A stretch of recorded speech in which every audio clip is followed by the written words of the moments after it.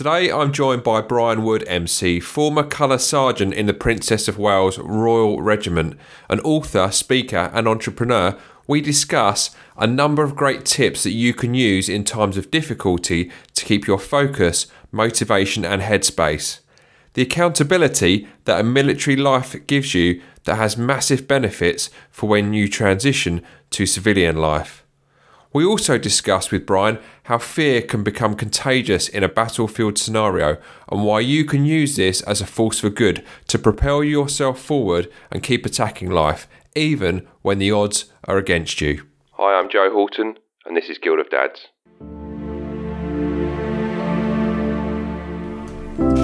Hey, you over there. Yeah, I can see you. Come over. Sit down and join me as I'm about to have a conversation about you. A conversation about what it means to be a dad, a role model, and to live a life of meaning. About your physical health, how you look after yourself, contribute to the world around you, and raise our next generation. A conversation that will shape the vision you have for yourself. Forever.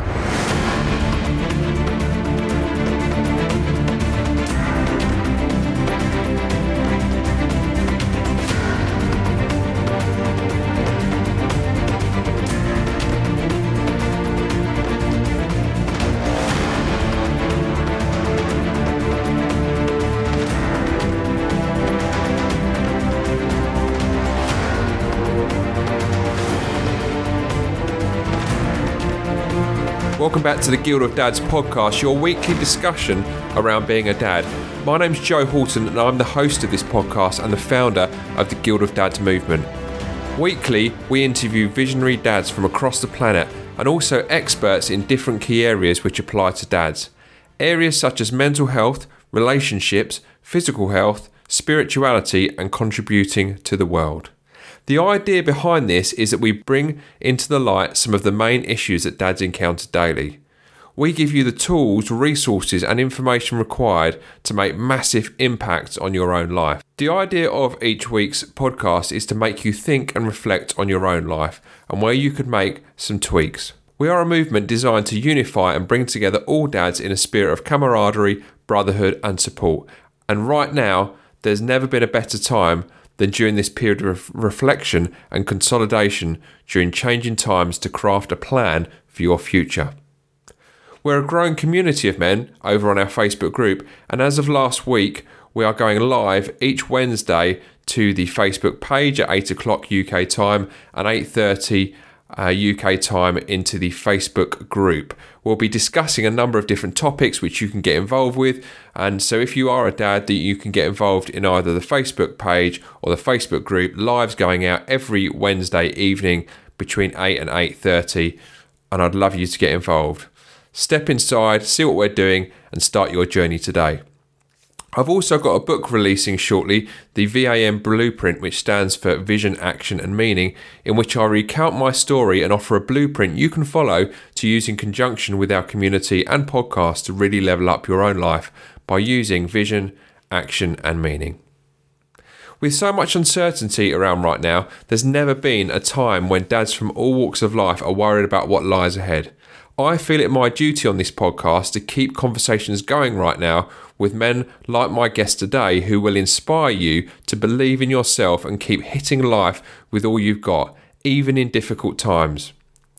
My guest on today's podcast is Brian Wood MC, who is a former Colour Sergeant in the Princess of Wales Royal Regiment, an author, speaker and entrepreneur. He was awarded the Military Cross, one of Britain's highest awards for gallantry in combat following his courageous leadership under enemy fire in Iraq. During a 16-year military career, Brian has led British troops across the full spectrum of battle, from training to fighting, from operations in the Balkans to high-intensity combat in Iraq and Afghanistan. Throughout Brian's army career, he has had to make life or death decisions, motivating men to put their lives on the line, often as a commander entrusted with the lives of many men.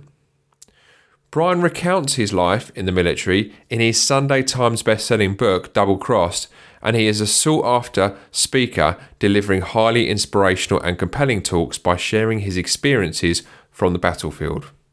He recently launched his new clothing brand Keep Attacking and lives with his wife Lucy and 2 boys. Brian, welcome to the Guild of Dads podcast. Thank you very much for having me. It's a pleasure. We are very privileged listeners and viewers to have Brian here with us today, and we've been exchanging some messages on and off for the last few months as Brian's been embarking on his London Marathon training. I embarked upon my Brighton Marathon training, which is kind of now defunct, but I'll talk about that in a little bit more detail as we get into it, Brian. But thanks very much for coming on here today. And first and foremost, how is the Wood family dealing with lockdown at the moment? No, look, thanks very much for having me on. We're all busy. Even during lockdown, I've probably been busier more than ever, if I'm honest, but it's all good. I mean, for me, the family's all right. I mean, we're in unprecedented times. My military background is definitely stood me in good stead for what's happening at the moment, because I've always been pretty disciplined with routine, structure. I think in this time that we're in at the moment and with a family, I think it's so important that we maintain that discipline and structure and routine, because it definitely helps. And the more we steer away from that, I think the more we go into a rut, and to try and get out of that rut, it becomes quite difficult. So I've actually got a few points which help me and my family, and I think I've just named kind of 2 already, is routine and structure. And so many more people will say this. It's overly important we maintain that. Limit the news is a big thing. I mean, I watch it in the morning just to find out where we're at in terms of numbers and if there's any breaking news, and then the news goes off, because it can really grip hold of you with the whole negativity stuff. And we're under enough pressure as it is, and there's a lot of anxiety, and it can really play detrimental to your mental health. So limit the news is super important. In and out of social media, it's kind of become a huge addiction over the last years, really, that people have to see what's going on, have to open their phone first thing in the morning, and then throughout the day. And actually do you know what? I was down in London doing a training session with my Man of London lads, and Gordon Smart was down there with me, and we just had a chat, and randomly, off the cuff, he said to me, "Let me have a look at your screen time." And I thought, what even is screen time? I never knew that you could see your screen time. And he said, "Here." So he looked at me and goes, "That is not healthy." And do you know what? It was a big shock to me, because the screen time was ridiculous. Yeah. And I said to myself, I'm going to sort it out. So what I did was, for the first week, I tested myself to see if I could survive my own screen time hours. So I generated some social screen time, and once that went out, then obviously it goes into lockdown. It doesn't regenerate until the morning. So that helped me out a little bit, but then I did increase it by 2 hours, because it was my book that had just come out, and there was a lot of things happening, so I needed to kind of keep a bit more on top of social, because it is important and it plays a part of my livelihood. So but it was a big eye-opener. So my advice is, we have to look after that social media space and allow yourself time to breathe, other than being in your phone or on your iMac or whatever it is device that you use. I think that's very important, especially now we're in lockdown. We could find ourselves on social media, so much more, so much more longer than what we would normally, because there's nothing else to do. But actually, there is a lot you can do. Yeah. And be stronger than the fridge is a big thing as well. It's very easy, isn't it, to just comfort eat and go in and out, because it's boredom. There's stuff. That there's stuff in there. We're at home longer, and it's very easy just to have that automatic go gadget hand, which opens up the fridge, and then you've got whatever foods that you have, and you just kind of forget about what you're actually doing, because it can become a habit. Yeah. And then you start putting on a little bit of weight, and then that gets you down, and you eat more because it's a comfort for you. And it's just limit that is very important. And discipline with drinking, as well. I try and treat Monday to Friday as like a normal working week. And then on the Friday, I'll then have a beer, or the Saturday I'll have a drink. Everyone's different. People like to have a drink throughout the weekend. That's fine, but limit it. If you're going to do that, I would suggest Monday to Friday you're clean, and then you go into the weekend, because, especially now at times, healthy body's a healthy mind, and you can get through these real demanding circumstances that we're in at the moment, because we're in unhappy times, and that can really play effect with our headspace. And feeding it with drink and food and not being disciplined, it can really can spiral. Daily exercise, so it's coping mechanisms as well, isn't it? It's a toolkit, definitely. It's coping mechanisms to deal with this, and having routine, structure, discipline. There are mechanisms to cope, because it takes you away from the day for a little bit. Daily exercise. That's you're entitled to an hour. So that's an hour out of your day. So you should definitely use that. And you're allowed to go out and do your fitness for an hour. So that's fresh air. So you should absolutely get out the four walls, because the fresh air is good for you. It's a good thinking period. And it's just away from stress, the environment. Your home environment now is a stressful environment. So you need to get away from that. Yeah. And you need to look after your health. So I'm all over my training. I'm very rigid with every day I'm out. People get fed up with my Instagram stories of me running. But, I'll probably inspire more people than what get fed up with me. Because if people get fed up with me, then they just mute me or unfollow me, which is the fair one. Because I'm not there to please anyone. I'm there to inspire other people to get out. And whether they walk, shuffle or run, I've achieved my aim. Yeah. And I have more positive messages than I do negative. So I'll continue to do that. And I'm glad you said that as well, Brian, because funny enough, there's been a few discussions this week around kind of influencers and people saying, oh yeah, I've been doing this during lockdown and you should be doing this and whatever and stuff. And I caught a post recently where a fitness guy, I won't name his name, but he suggested that people might want to just keep an eye on their diet during the lockdown period. And I'm not kidding you, there was about 100 comments and there was nothing but excuses there, Brian. It was, oh well, there's too much going on at the minute, so I can't really watch my diet, or diet's lasting on my mind, or diet this, diet that sort of thing.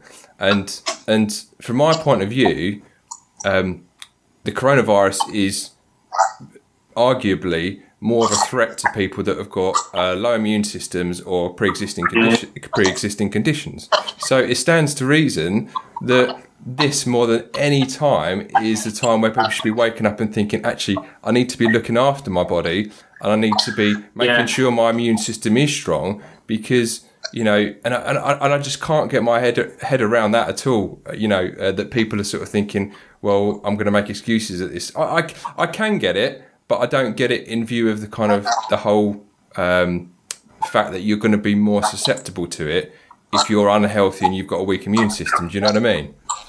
Yeah, absolutely. I mean, I've also seen on the other side of it that I've probably seen more fitness videos than I ever have done. So more running videos than I ever have done. So there's a fine balance. People always find an excuse, and you can't help that. You've just got to be you. You've got to be true to who you are, what you stand for, your values, and don't change for no one. And that's why I will never surround myself with negativity. I've always got to be on the front foot. I've always got to have a vision, a purpose, a goal, an end state, because that's who I am.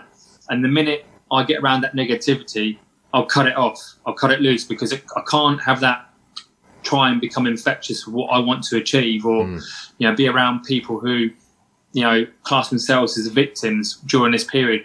We're all victims of COVID-19. We've never experienced this before, but actually let's turn it on its head and use it as a positive where we can. And what I'm saying by that is, a lot of people have been working so flat out, they have bypassed a lot of years within families because of work has been priority. And we absolutely should, continue to work hard, because the harder you work, the more luck you get. That's how I believed. But also, you use this time now to reconnect bonds. Because for me personally, I've been away. I mean, I joined the army when I was 16 and 9 months, and then, went for a real difficult period with Iraq and Afghanistan, kind of simultaneous operations, and we were bouncing from one operation to another. Mm-hmm. Not really at home a lot, so I missed a lot of school years and a lot of baby years as well. So now I'm reconnecting and regenerating bonds, which is incredible. And I've been really training hard with my son because he's got ambitions to become a Royal Marine. So this is a good COVID experience for me and my family. That's a real positive side of it. Yeah. Speaking to people as well is so important because people will find themselves isolated. They will find themselves on their own. They will be in flats, and that could then be a big depression for you. So you should be doing like we're doing, chatting, phoning your parents or loved ones, or even if it's just groups that you know that will help you, but you haven't got the confidence to ask for a request or request to join this community group. Get in there, join them. You've got nothing to lose. And actually, what you're going through, if you talk about some of your demands or some of your mechanisms, coping-wise, you could actually empower people. You could help people. Yeah. So reach out, talk. Now we're in a real, difficult situation where if you suffered with mental health in the past, this could spark a lot again. So let's not go back there, or let's get out of where you're at the moment and engage, because talking is a dialogue which is incredible and it can really benefit you and others around you. Yeah. So that's another point that I've got. Yeah. I also got, and I'll quickly sum up really because then we can get on, but I've got use your time to achieve as well. So for me, I'm putting content down for a second book. I don't know if I'm going to achieve this, but I've got aspirations. I've had this time now, so I've used that to create some content. I'm finishing up on a few projects that have been ongoing because I've continued that. I've got a vision, like I said, I've got goals I want to achieve, and I've been working on that, chipping away as and where I can, because it's keeping me working throughout the day. So it's keeping me busy and it's keeping me mentally fit as well. Yeah. So it's important for me to do that. And the last one I've got is stay home, and save lives. It's important, right? Yeah. So it is, they're my little pointers during this period. And if it can support, help, encourage someone who watches this, even if it's one person, then I've achieved my aim. But I'm no oracle.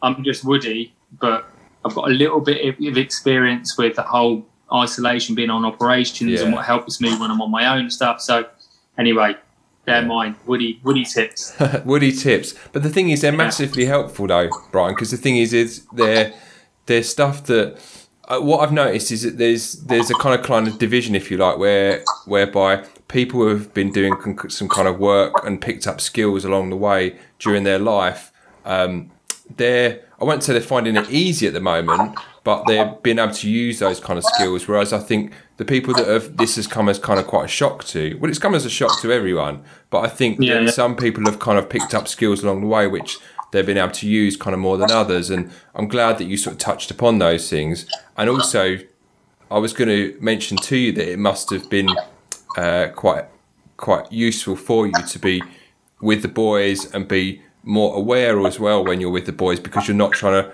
kind of rush off to do something else or whatever, or you're not on tour, or you're not traveling, so you can be fully present. And I think that's one thing that I think parents are really kind of taking away from this at the moment, is that they're actually fully present with their kids, and they're actually able to kind of fully engage with them without kind of distractions or stuff going on and stuff. And that allows when you're talking about coming up with new ideas and working out different visions for yourself and stuff, it allows your creative brain to kind of go into overdrive a bit more, doesn't it? So because you've not got all your headspace taken up with loads of other stuff that's kind of going a bit crazy, do you know what I mean? Yeah, for sure. Definitely. And so what did you do with all the marathon training that you were going to be doing for London? Where have you put that out onto the road? Have you carried on with that, or you kind of scaled that back down? Are you doing more gym work at the minute, or?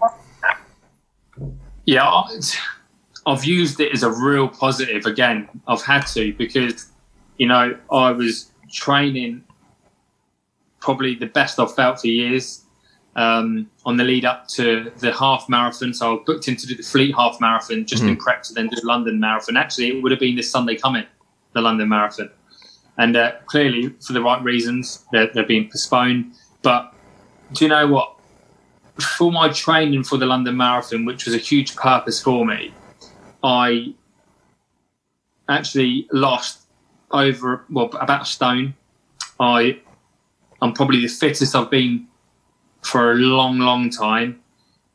I'm mentally strong. I've got probably the clearest sort of vision I've had, again, for such a long time. And I believe it's because I'm sharper. It's made me feel good. It's made me feel healthy. It's given me some more confidence, I think, as well. I just all round feel great. And I thank that marathon training for that. Yeah, I've had to put in, like a lot of other people, running in the wind and rain and getting up in the dark and when you not want to. But, that's all to do with a discipline and that attitude that I will do it because I want to do well in this. I want to put the effort in, so there's no excuses in the end. It's all down to you. I always say it's you versus you. If you want to do something, you'll do it. If you don't, then you just don't do it. So it's there. You hold yourself accountable for your actions, and it's you against yourself. So you look in the mirror and you're going to go, I've got to get after it today and get amongst it. Even though you don't want to sometimes, but you've got to get yourself up and ready and at it. And naturally, to this day, I've continued my running, not as far, but I'm still out, 10 miles at the weekend on a Saturday and Sunday, probably averaging 5 miles during the week, 5 to maybe creep up a little bit on the Thursday, and then training with my boys. We've got some gym kits. I've been doing a lot with Bailey, doing some sprint work. So, we're fortunate. We back out into a golf course. So I'm quite fortunate to jump on there and just use a bit of the rough to do some cone work and some sprint work. So, we're managing. And like I said, I've not taken any negative from postpone of the London Marathon. Like I said, I feel the best that I've felt for a long time, and that's down to training for that London Marathon. So I've got to continue now on remembering, why I did it and how I feel now. Yeah. And I think the thing is as well is the marathon training it's quite a solitary activity. It's a long and solitary activity, isn't it? And so it does put you in good stead in terms of being alone with your thoughts, listening to the dialogue that's going on in your brain, and particularly when you get up into those longer miles and I found that when I was getting up above 15, 16 miles is beginning, when the hip flexors begin to really hurt and stuff and that. And I've got a disclosure that after lockdown was first announced and they were literally clarifying what the rules were going to be around how much exercise you were going to do a day, I said to my wife, I said, look, I've got the good legs, I'm going to go, sort of thing. So on a Saturday night, I did a night solo marathon out towards Crawley and back, sort of, and it was tough, particularly those last 6 miles. Every bone in my body just wanted to just give up and quit. Mate, I absolutely understand where you're coming from, because I don't know if you saw it on social media, but a good friend of mine who I served with, Jay, he stood on an improvised explosive device in 2012 and lost both legs above the knee, and most recently was diagnosed with cancer. So he's just had a real bad turn of hand, really, and not a lot of luck on his side. But we had a conversation. He was struggling with finances a little bit, and I thought, off the bat, with no training, this is before I even started the marathon training, I thought, I'm going to go and run 3 marathons in 3 days for him. And I had a good little campaign going. It was called Miles for Jay, and I tell you now, it was brutal, hard. So I get it. I mean, I was sick. I cramp, double cramp, triple cramp, but I managed to push on. I actually didn't do bad on timings considering I hadn't trained. I think the first marathon I just got over 4 hours, 4 hours 1 minute, and then the second one was 4.5 hours, and then the third one was 5 hours. So it weren't all that bad timings wise, but it was graft. Considering I hadn't trained, it was nails, but all for a good cause. Yeah, it's strange. It is strange. And when the pain is hurt, for me, I know when it's hurting, because that's when I want to just take my earphones out and just I don't want music at that point. I don't want Bob Marley. I don't want Dire Straits. I don't want Soulful House. It just goes all out, earphones come out and that's it. It's just you and the pain sort of thing. But it was a weird experience because like running through my local town, all of the bars were shut, all the pubs were shut.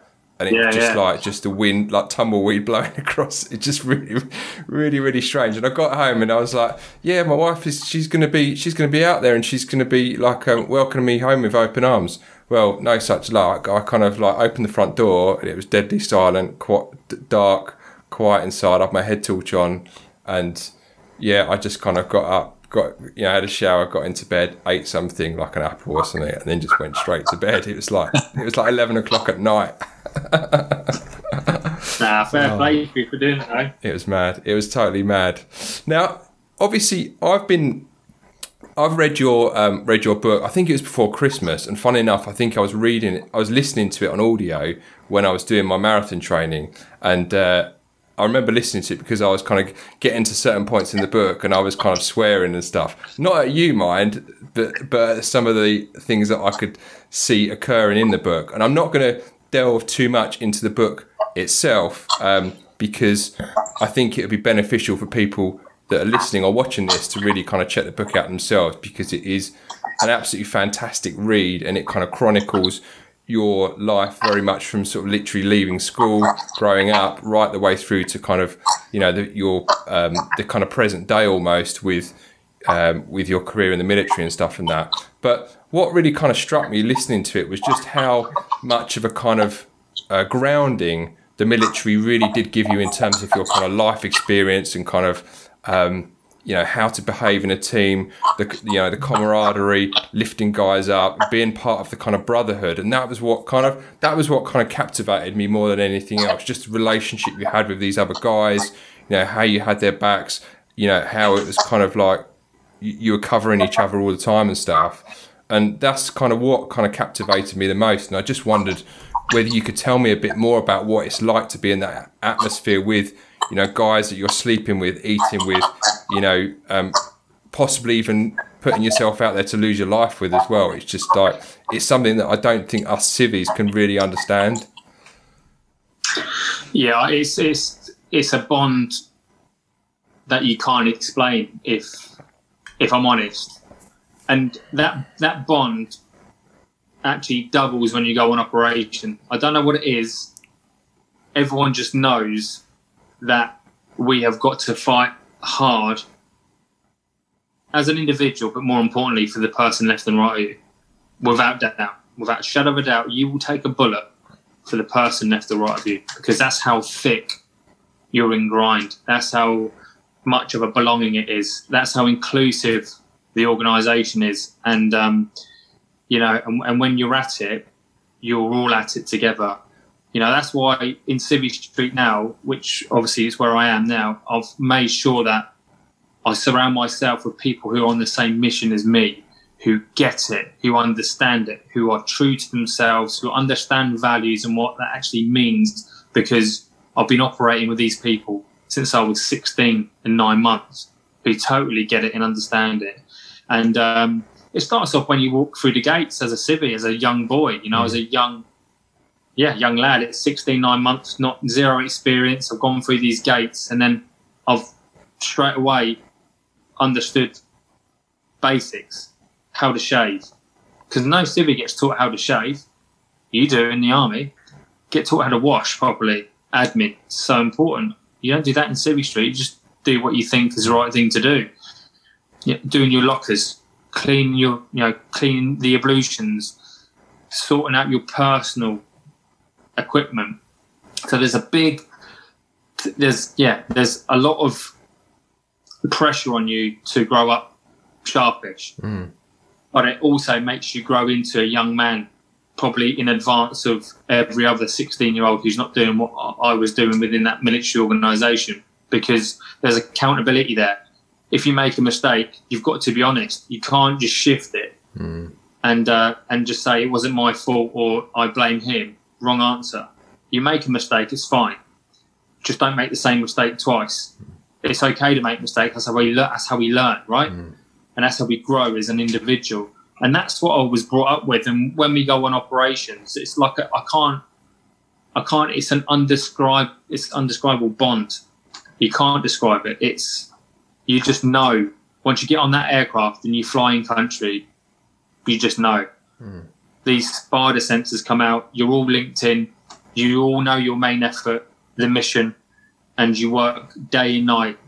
And there's a lot of hard things what happen on operations when you see your friends who you've operated with get hurt, taking casualties, flown out of theatre, killed in action. This is all has a detrimental part on you as an individual because you've fought hard with these people, but you also understand the realities of war there and then, and you have to keep pushing forward to achieve the mission, and everyone is linked in together, and you just push and push and continue pushing until you achieve what you set out to achieve. And that's why I think the military is so unique. It's got its downfalls like every other organisation.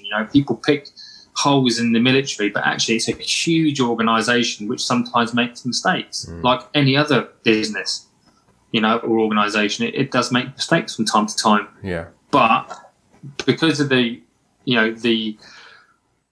big sort of, I would say values again, it's geared towards that military ethos and, the accountability, like I said before, is mistakes happen, but, they're acknowledged and then we move forward. And what a bond. I have fought hard with the bravest of men, incredible regiment, which was my regiment, PWRR, the Princess of Wales' Royal Regiment. And I've got utmost respect for everyone who I served alongside. And in terms of how you sort of thrived in that environment, Brian, do you find that it has an effect on how you're able to deal with the fear situation? You describe in your book, and again, this is something that again, it's difficult for civvies to relate to, but you describe in your book being almost like in this box with a very small window in it, which is kind of covered in sand and condensation, and then all of a sudden the doors fling open, you're blinded by the bright light as you're kind of dazzled by the Iraqi sunshine in this case as you jump out of a warrior tank.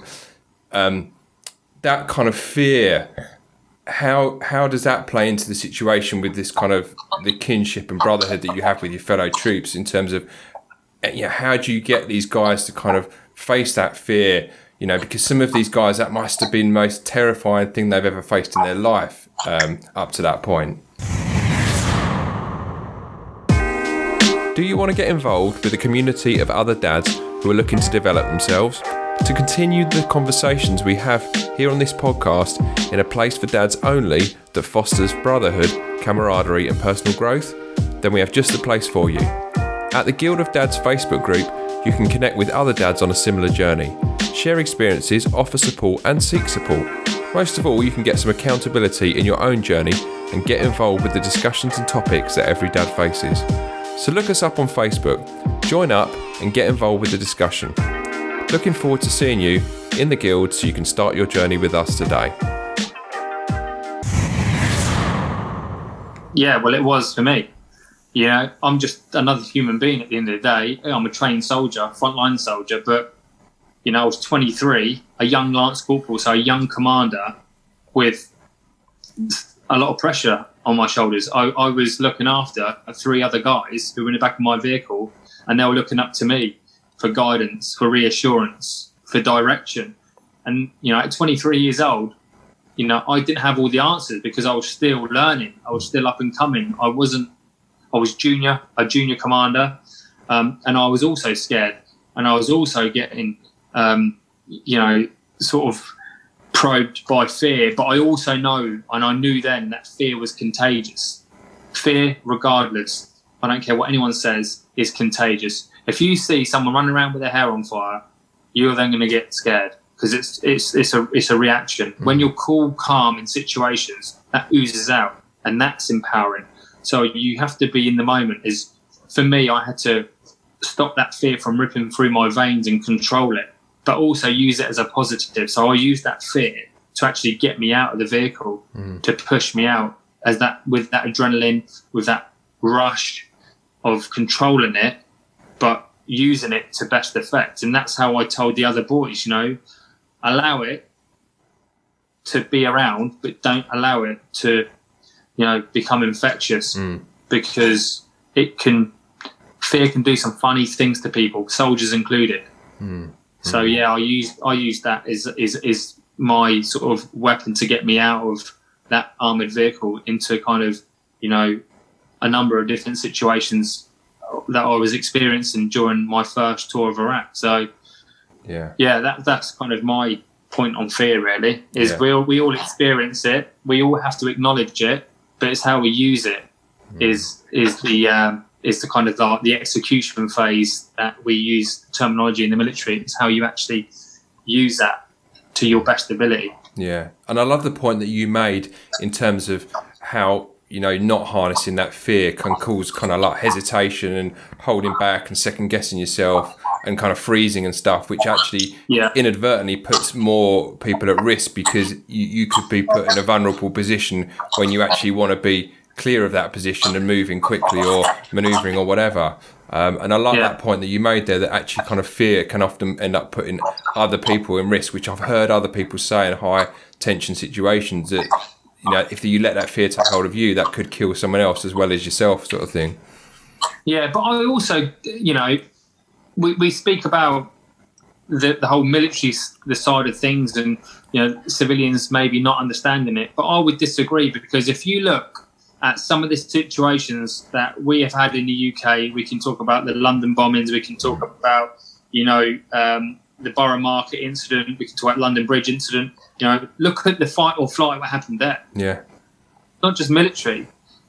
People will react in totally different ways. And some of the bravery that I'd seen from just random civvies, whether it's a butcher, whether it's a hairdresser, or whether it's just a walker, someone who's passing by, walking by, look at their reactions. Yeah. Incredible. Yeah. I think it's just a makeup within you as an individual. Doesn't matter how you've been trained, it's how you deal with certain situations as an individual, because it's a proven point. We've seen it with, some of the extreme events that we've had in this country, and some of the extreme heroism by passing buyers.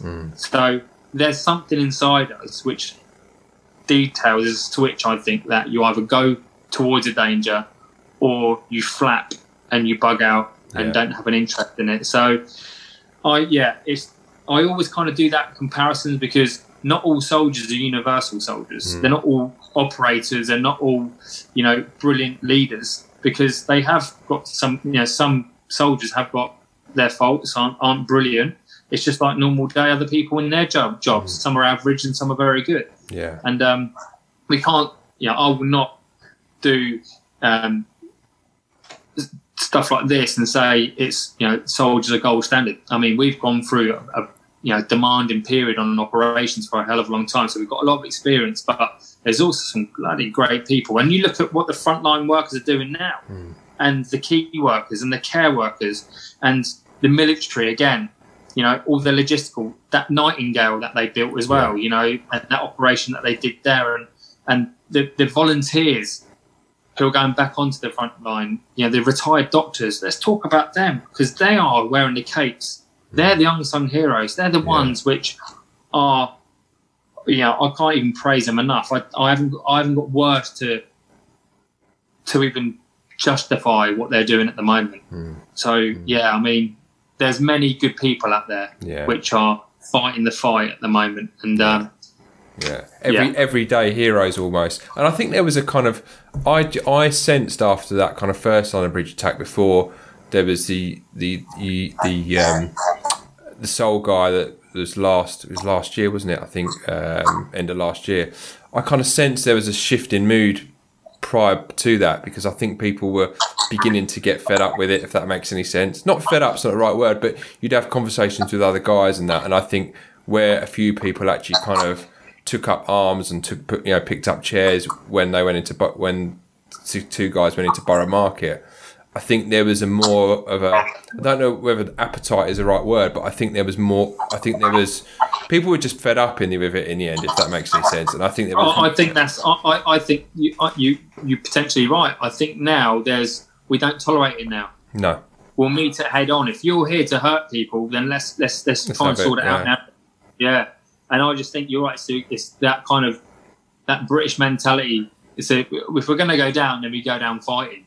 Yeah. You know, and let's have it right. So, yeah, I mean, I digressed from what you were saying about the book, but I think it's key that some of them, you know, points we've discussed. So sorry if I threw you. No, that's all right. That's all right.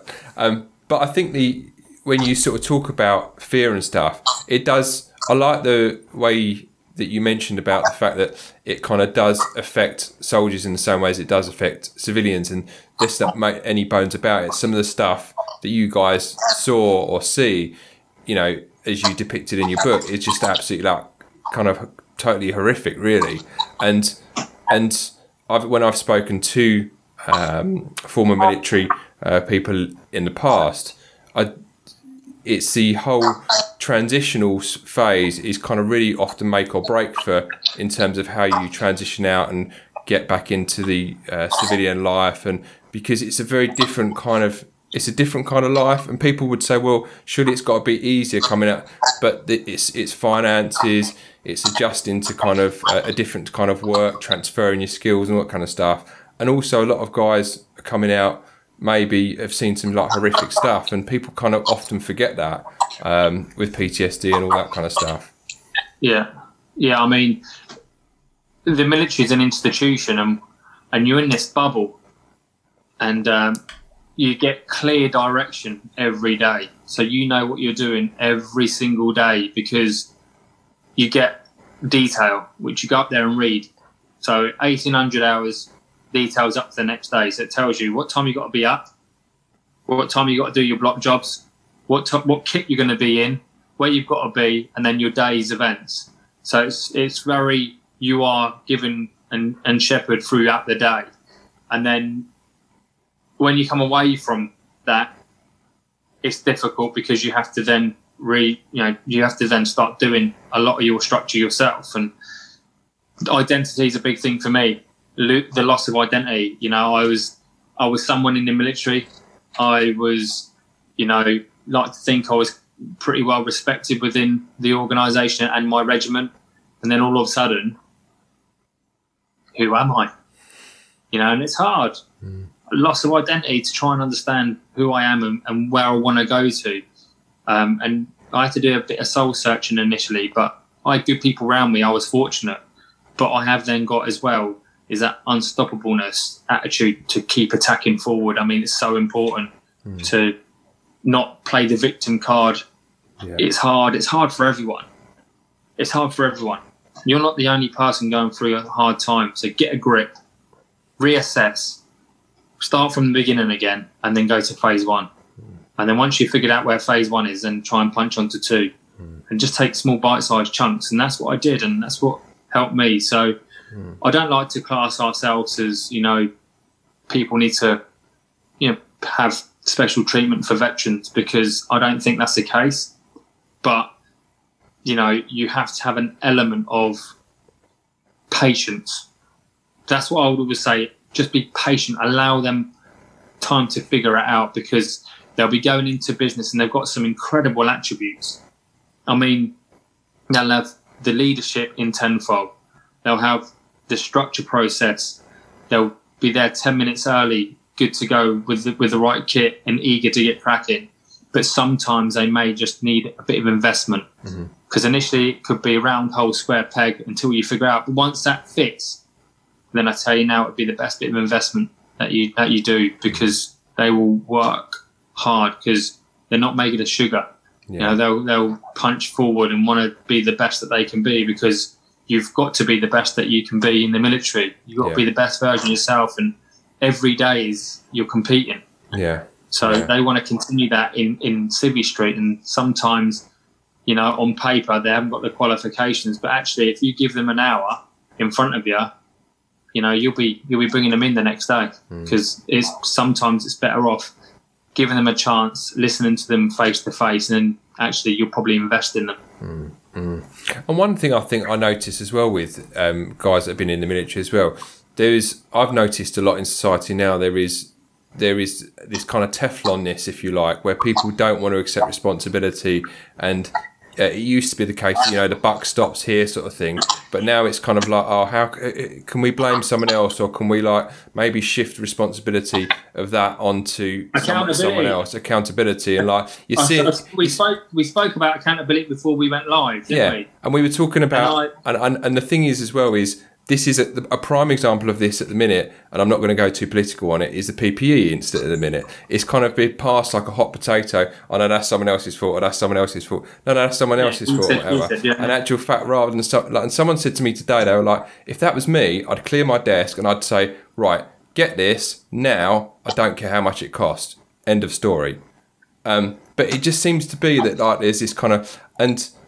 And I wonder whether or not kind of when I'm speaking to guys in the military, there is a lot more of buck stops here attitude in terms of kind of, right, if I've not done something and which I should be doing, then I'm going to have to admit and put my hands up to it and say, I've not done it. I think in the military, though, there's moral courage. Yeah. So people will tell you, here, listen, you got that wrong. Where out here, people are scared to do that. And you're not digging someone out, you're having that moral courage to say, you got it wrong. Yeah. You now need to figure out how to get the solution, because we're now a week behind, or that's going to affect our operation. So get a grip, let's reassess, realign, and get this team behind us, and then we push forward as one. Done.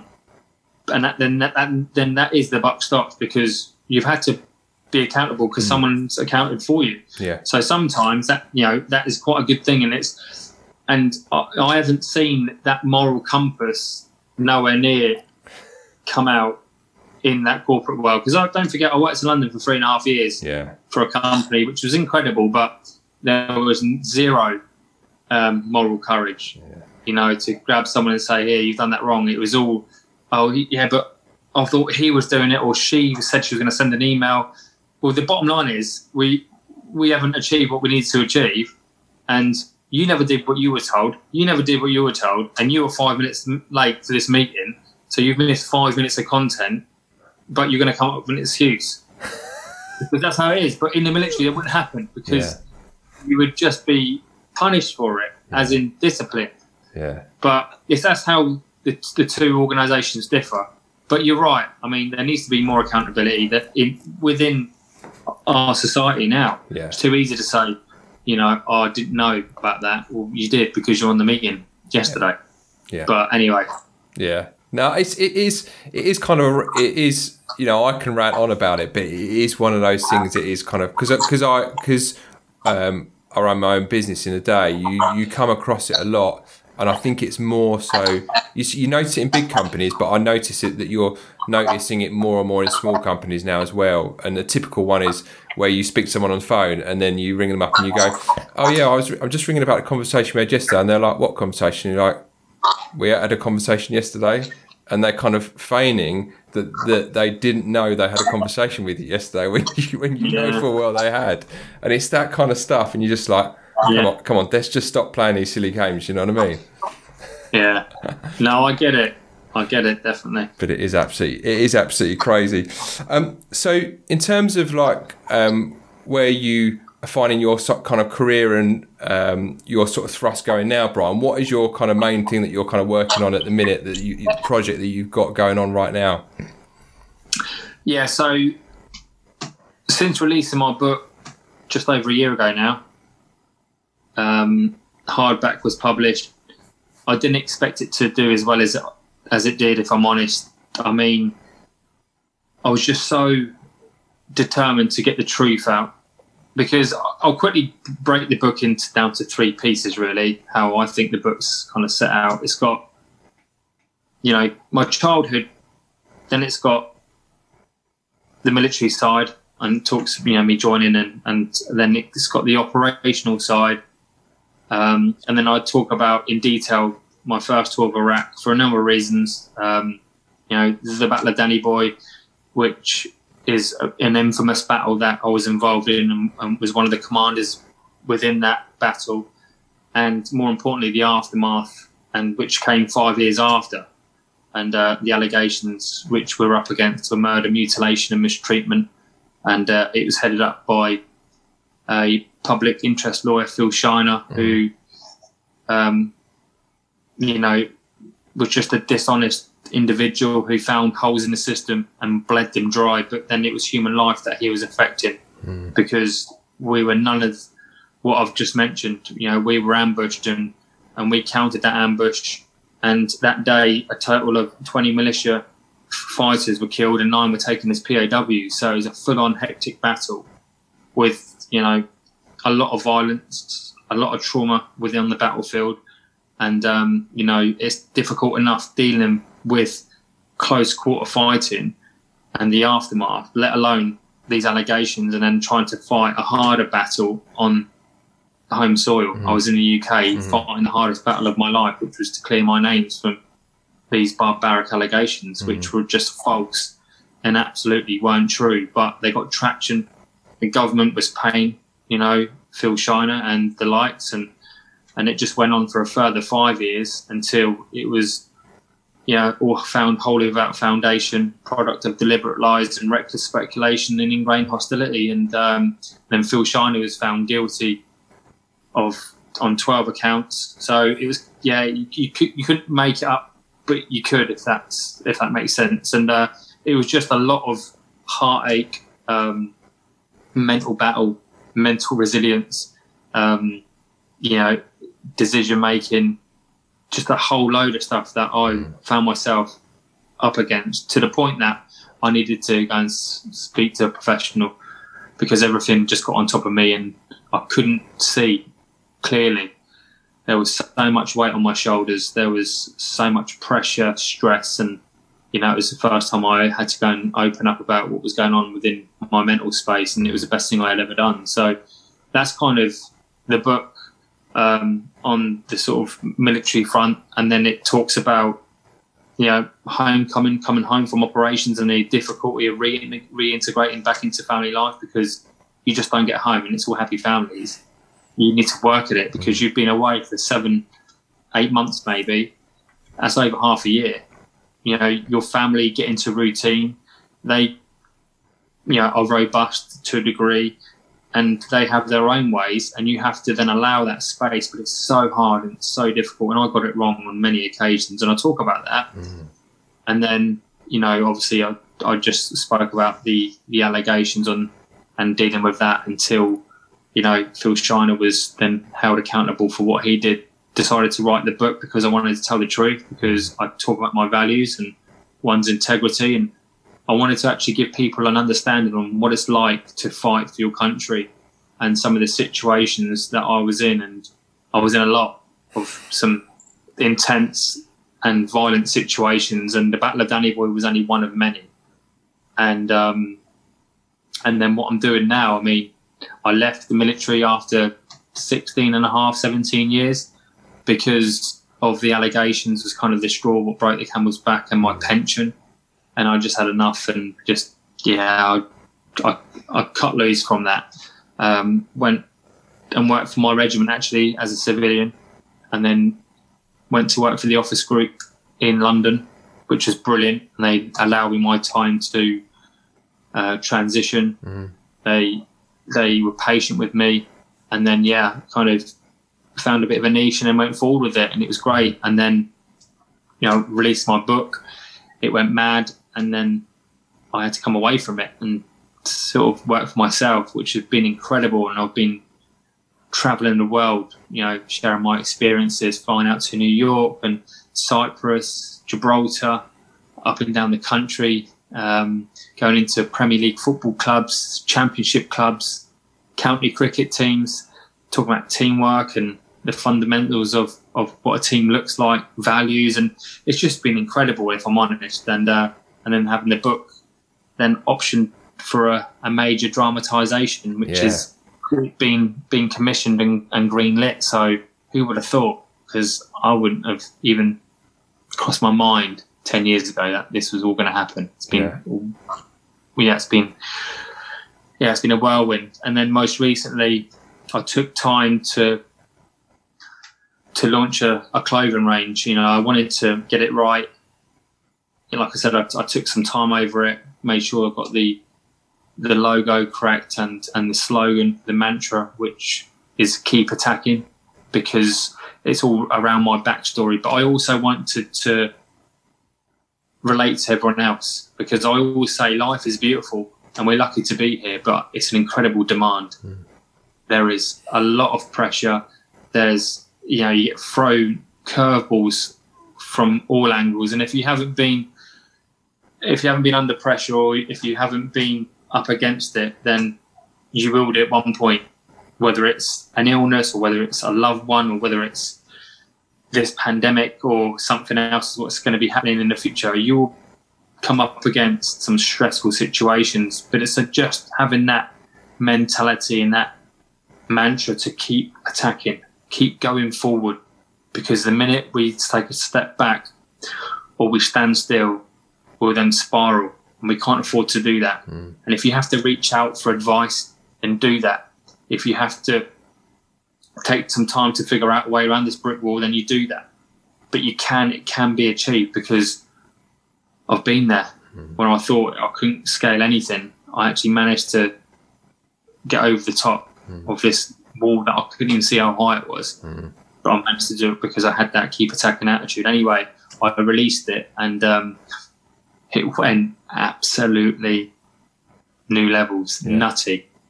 So, yeah, I mean, and we're working on that now, and we're going to grow that. I've got some brilliant plans in place for it with Barry and my business partner, and I'm looking forward to it. Actually, I've got my T-shirt on now. There you go. Anyway. Keep attacking. Yeah. And when I checked out your website the other day, I think a lot of it is just selling out as fast as you can get.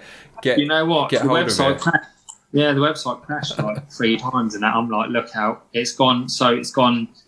We've gone out to America. A lot has gone to America, Hong Kong, Australia, Denmark, Sweden, Iceland. So I mean, it's just been. I never expected it. Never in a million years did I expect it. But people can relate to it, and that's why. They know that we have to have that keep attacking attitude now more than ever.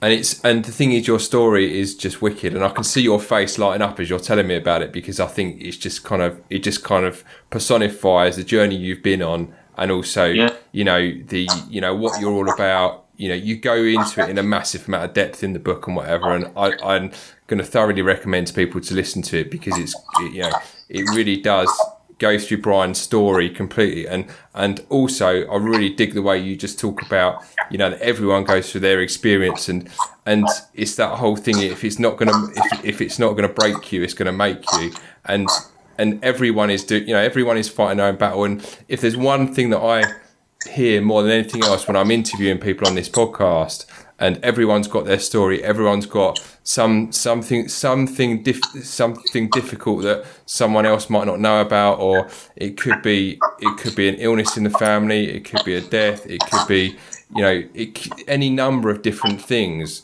but they've kind of grown as a person from it, and that kind of just keep on keeping on attitude. I always say, make your move before you're ready, because people they think about doing stuff and they think, I should do this or I should do that,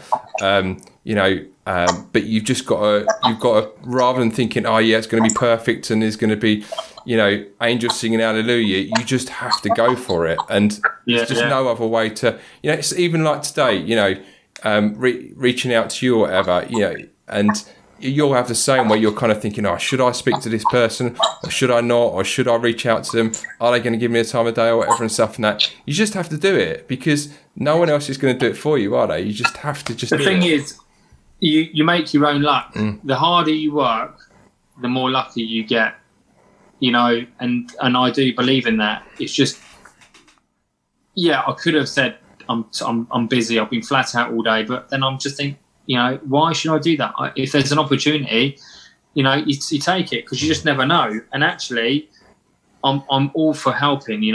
We've done a limited edition T-shirt on Keep Attacking, and we've managed to raise from them limited edition T-shirts over £350 for the NHS.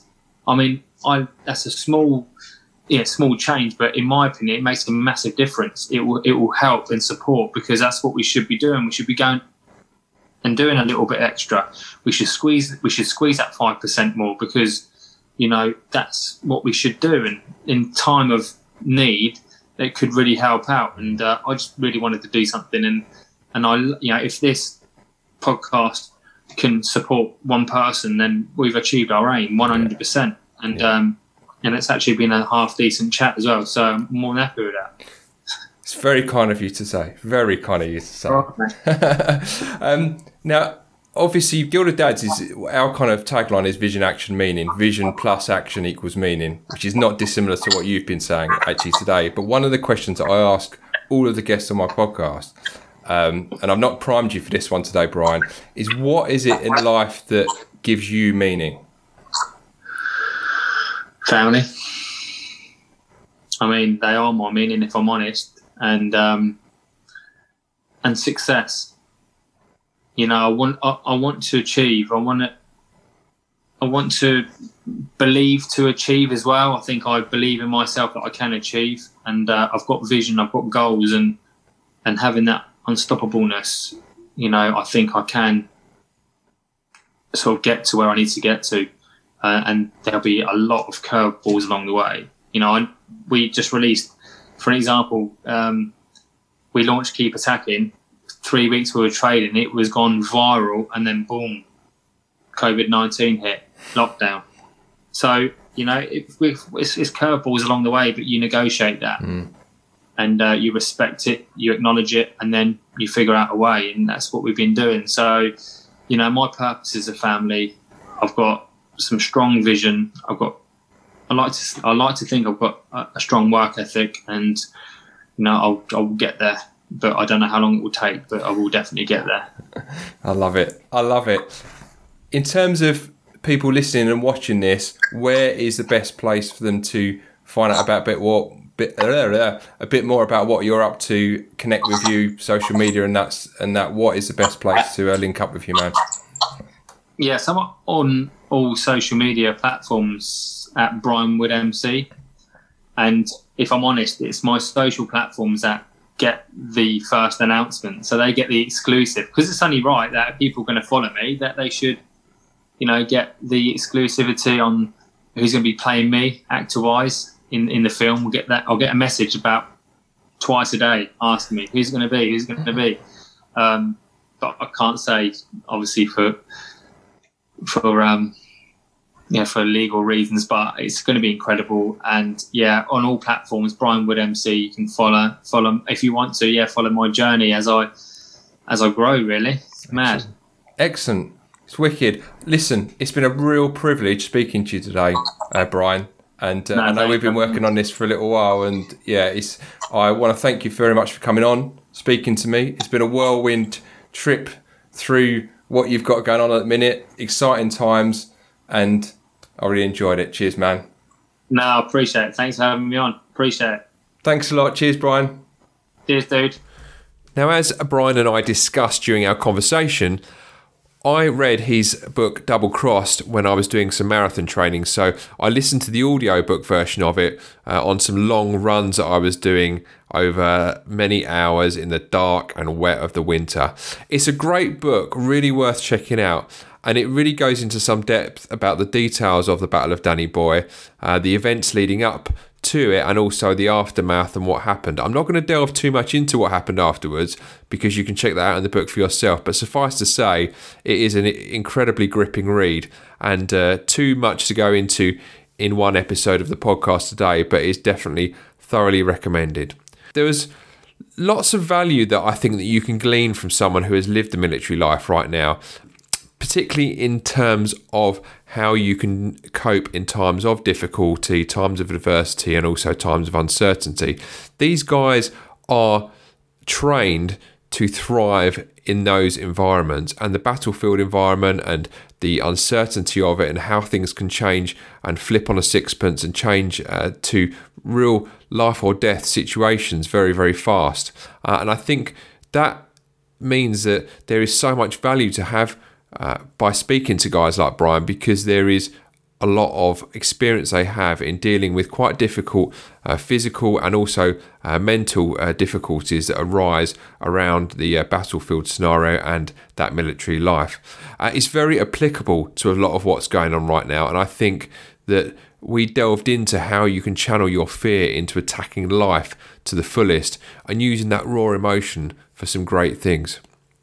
Now, I was massively privileged to have Brian on the podcast today, and mainly because he represents so much of the values and everything we are trying to achieve here at Guild of Dads in terms of helping guys and helping dads just like you to really kind of step up, level up and keep pushing forward even when times are tough and times are difficult, and his story does really resonate. My main takeaways are that it really pays to get really disciplined in your physical and mental self-care in times of difficulty like right now. Indeed, that's applicable even when we're not going through times of difficulty, to really look after your physical and mental self-care. And I think that really does help to keep your mindset up and really help you from kind of despairing over what is happening right now. The second thing is to keep going even when you feel like giving up. You know, Brian's story is very much a story of kind of keep going, and his new brand, Keep Attacking, is very much of that ethos of just keep going when times are getting difficult and stuff will come good in the end. The other takeaway that I wanted to mention is how getting around and supporting other men just like you is key at this difficult time. We talk about the lone wolf mentality a lot on this podcast in terms of this fallacy where guys think they can do everything themselves. But in actual fact, one of the lessons that we can learn from the military life again is that brotherhood and camaraderie that takes place. I've heard it on numerous occasions from guests that come onto the podcast.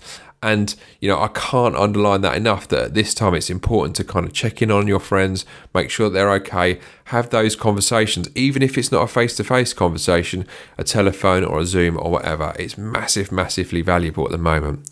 Now, if you want to find out a bit more about what Brian is doing, the best way to do so is at his website, which is brianwoodmc.co.uk. You can reach out to him and send him a message on Twitter, Instagram and Facebook. He's very active on Instagram at the moment. You'll see plenty of Instagram posts there at the moment about his new clothing brand and also his runs that he does with his son Bailey. So you can check that out. His book, Double Cross, is available on Amazon and other good bookstores. And if you want to check out his clothing line, that is on his website as well. So that's brianwoodmc.co.uk/keep attacking, and there's some really cool stuff on there.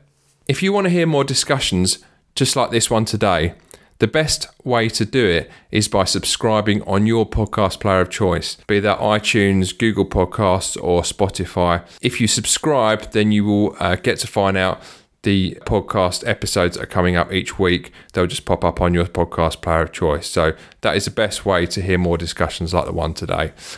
You can drop us a rating and review. That would be very much appreciated. But the biggest compliment that you can give to me is by just sharing this episode out, however you want to, whether that be on WhatsApp, Messenger or text. The more information that can be shared out, it's really important, as some of the information can be truly life-changing for dads that you may know. So if you can do that, that would be really fantastic and I would really appreciate it. You can get involved with the discussion on Facebook, Instagram or Twitter using the handle @GuildofDads, and check out our Facebook group to join the Guild. If you like what you hear and you want to email me, I love to hear from listeners. So ping me an email, joe@guildofdads.com. Let me know what you like, what you don't like, and who you would like me to interview even. I'd love to know. Thanks for listening. If you want to find out more about what we're doing at Guild of Dads, then head over to www.guildofdads.com, and in the meantime, live a life of vision, action and meaning.